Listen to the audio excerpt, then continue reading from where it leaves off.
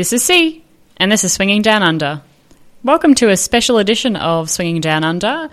This is C, and I'm currently Masterpodding for my upcoming date, or our upcoming date rather, with our Manicorn. Now, I wanted to do this episode pre and post date so I could share a little bit of information about what it is like to date a single guy in the lifestyle. So Manicorn, if you haven't quite worked out yet, is a male unicorn.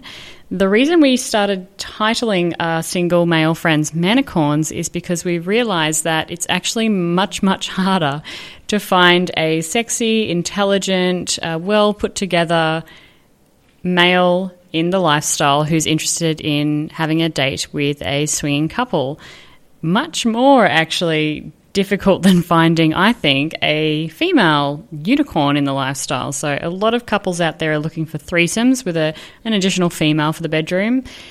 Dee and I have a preference recently for males in the bedroom, and it's tough. I'm not going to lie. It's tough to find them. It's tough to find good ones, and it's really almost tiring to go through the mountain of profiles that are available online for these people. So I thought I would do a little special podcast about it, and I'm quite nervous about tonight and wanted to share with you some of the thoughts and the processes, I guess, that go through actually setting up a date with a Manicorn. So welcome, and I hope you find this really informative, and I hope you find it a little bit funny at times and, entertaining, I guess, for possibly the next 40 minutes. So we'll see how we go. So finding a guy in the lifestyle to be your Manicorn is tough. It's hard. I mean, I've spoken about this on a previous Masterpodding podcast for Swinging Down Under, and I stand by it. It's exhausting going through profiles. It's tough to find good quality guys that perhaps aren't just in it for the sex alone and certainly want to have an additional connection. I mean, it would be great if we just cared about bringing someone home and shagging the pants off them and letting them then go on their merry way. But Dee and I, as we've said before, we're sociosexual. So intelligent mind as well as sexy body is what we find the most exciting, and certainly what turns me on and what turns Dee on. I'm certainly not going to the bedroom unless I think somebody's sexy in both their mind and their body. So it's hard to find people. Now, recently Dee and I were away for a weekend over the Christmas period, and Dee started downloading some new apps. Now, he downloaded an app called Thrinder. Now, anyone who's aware of the apps that are out there in the world, so you've got Tinder, you've got Thrinder, you've got Grindr.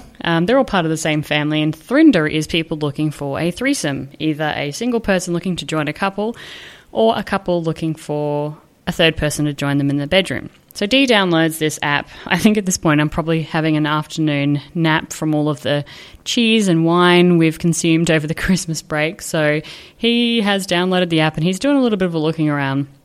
And he stumbles upon a single guy who's dressed in a suit, quite well presented, has a face shot on his profile as well, and his profile is well articulated. So he is a standout, really. And Dee does a little swipe left, I think it is, swipe right to like the person. So you download the app and you get their profile and you can swipe down to like them. So it's a little bit different to the Tinder app.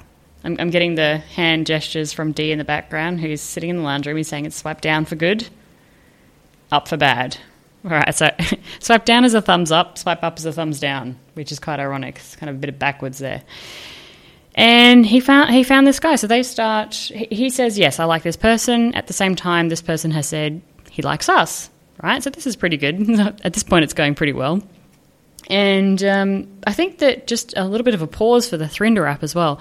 Thrinder seems to be quite good for people who are looking for a little bit of bisexuality in the bedroom as well.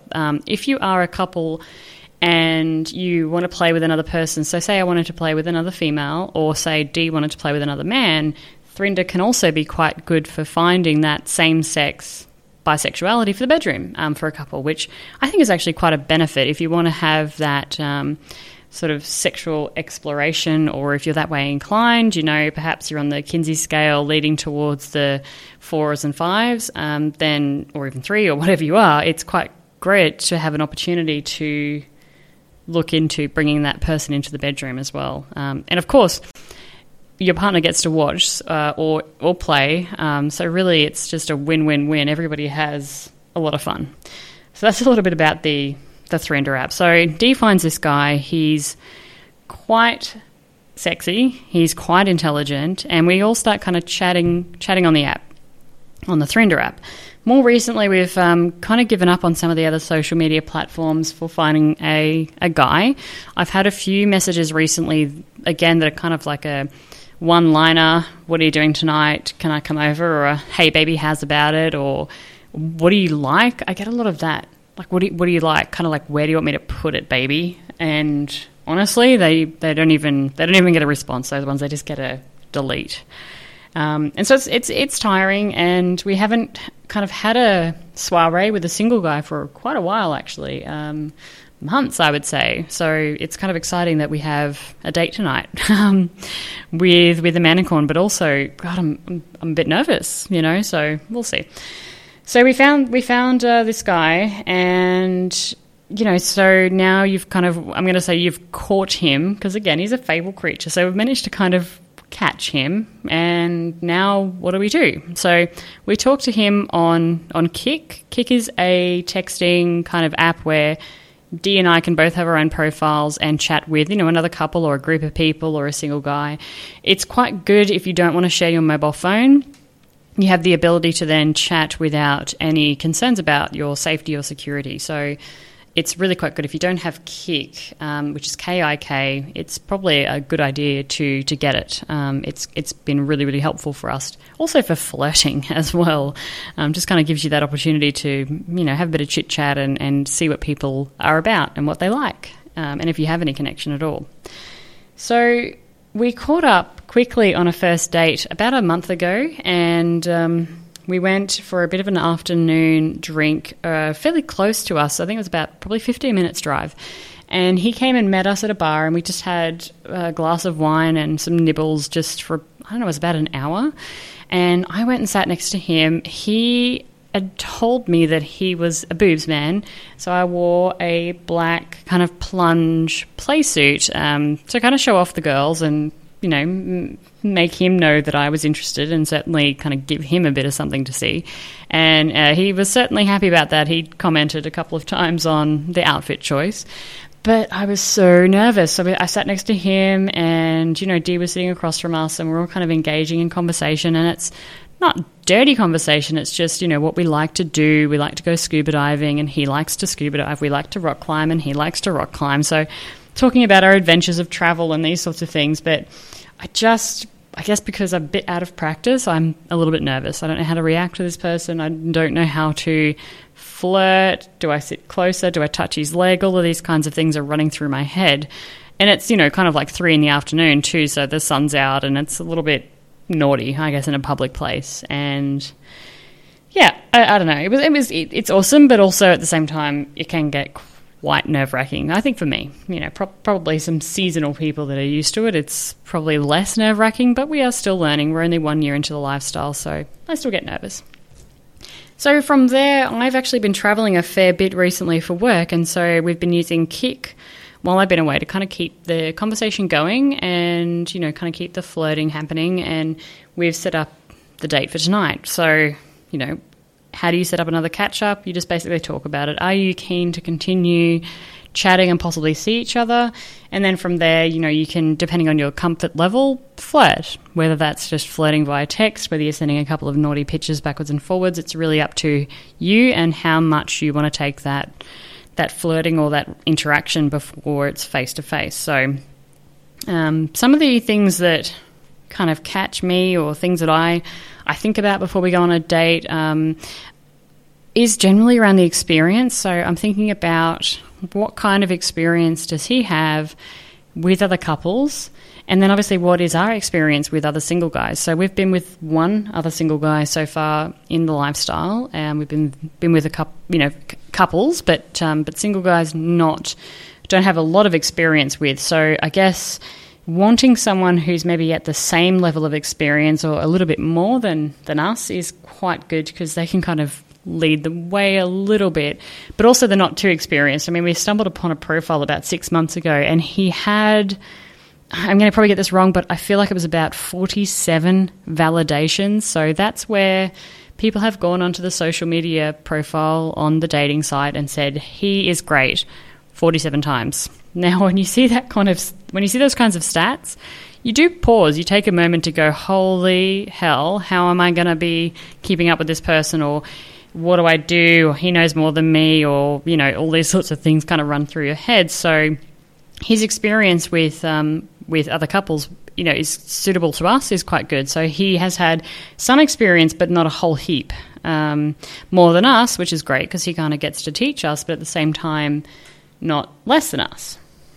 So that's something that I always consider is kind of how much experience have they had, and I guess therefore what are they expecting or what are they used to? Are they wanting to go out for a date, or do they just want to come home and have a good time and then leave? Both ways are great. Not necessarily, there's not one better way than the next way, but of course it's really down to your experience and what you're after and what you like. So that's something that you need to take into consideration too.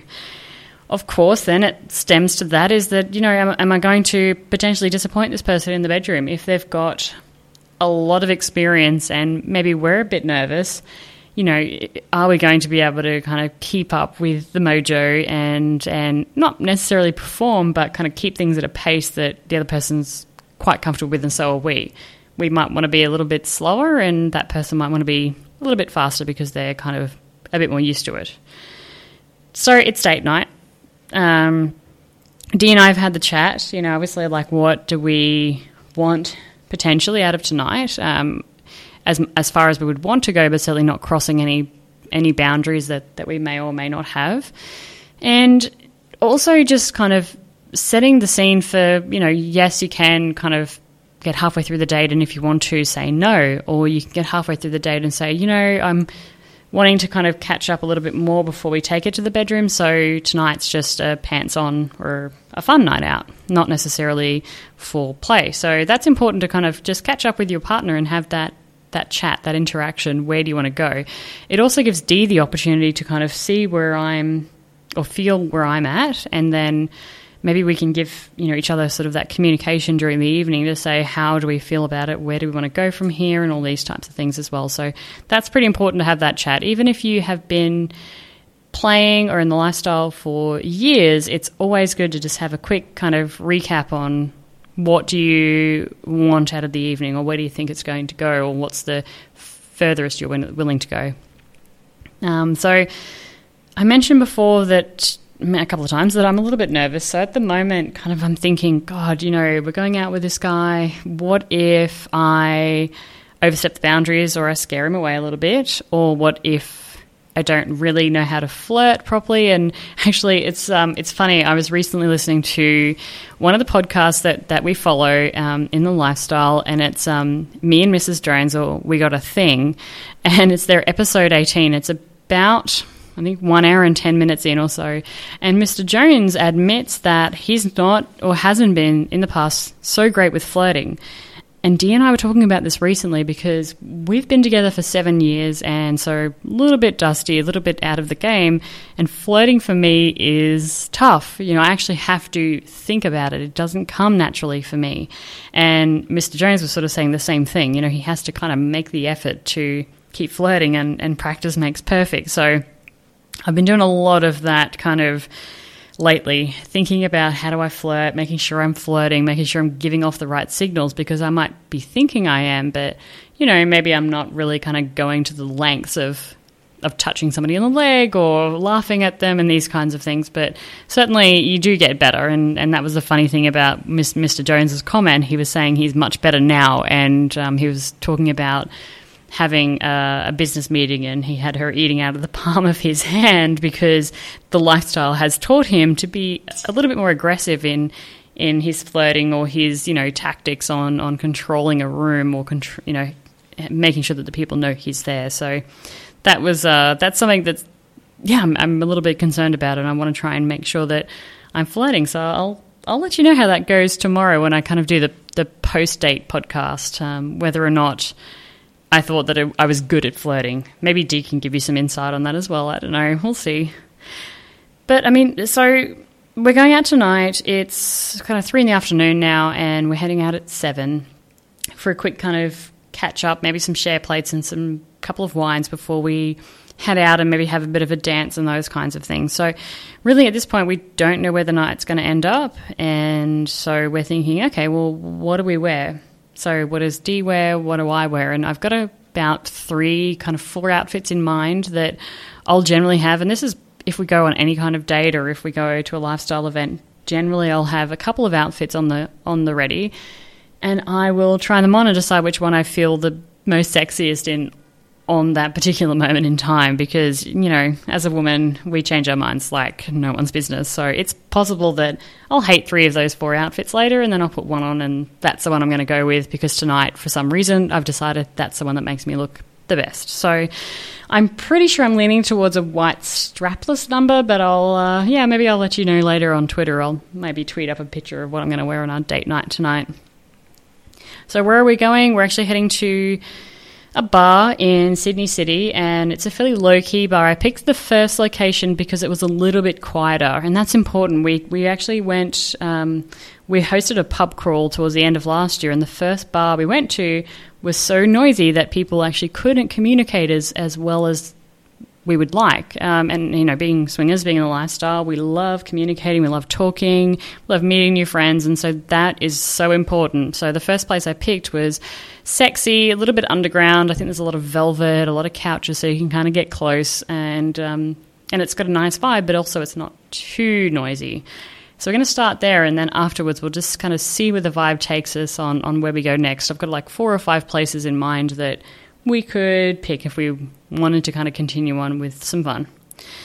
Preparation, I'm currently sitting here waiting on my tan to dry, which is kind of a little bit funny, but yes, I'm a girl, so I want to look my best and I want to feel my best, and for me that's having a little bit of colour on my skin. So yep, I'm sitting here in my tan, and I like to call it baking, probably like 2 hours into my bake at this point in time. So that's one of the preparations for me. And then obviously making sure that you feel good and look good is really important. So if you've got a particular set of panties that you like to wear or that you think are quite sexy or you feel sexy in, wear those. I mean, if you've got a particular perfume that you like and that makes you feel sexy, wear that on you, or do your hair the way that makes you feel sexy.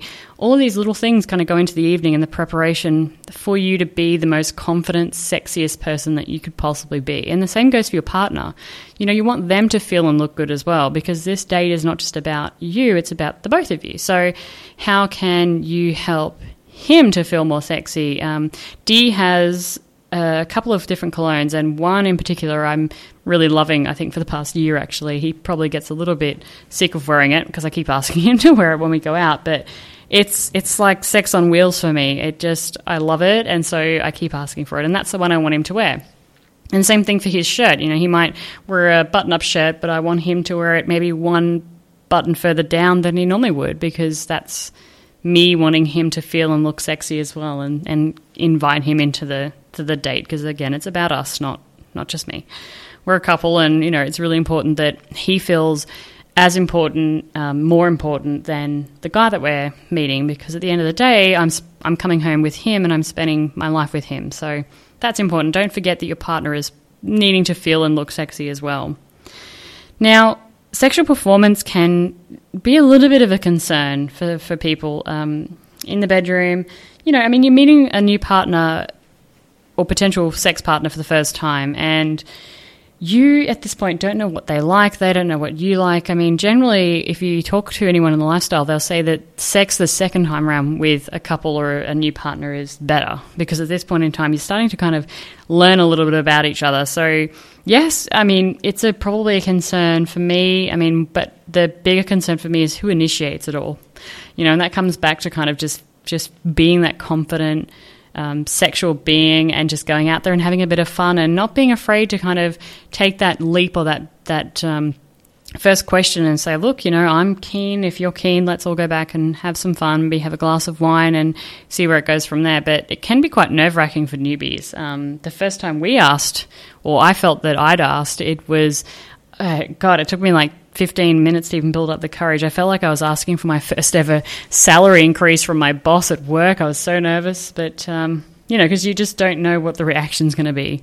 And, I mean, probably 90% of the time, it's not even a big deal. You're overthinking it so much, but it just, in your head, you make this huge deal out of it, and it's really not. I mean, it's just down to, are they interested, and are you interested? Do you guys want to go have some fun? And that's as easy as it can be, but yeah, it's quite nerve-wracking, so I don't know. And I'd love to hear some feedback, actually. If anybody else has some funny stories about the first time you kind of invited people back to your house, or kind of how you went getting them back to your hotel room, or, in the bedroom, even at a swingers party or a swingers club, taking that step from asking people that you've been chatting to for a little bit from the downstairs area to perhaps the playrooms upstairs, I mean, that first leap it's a little bit intimidating, but after you've done it, it's also exhilarating. So, yeah, I'd love to hear people's stories about that one if you've got any.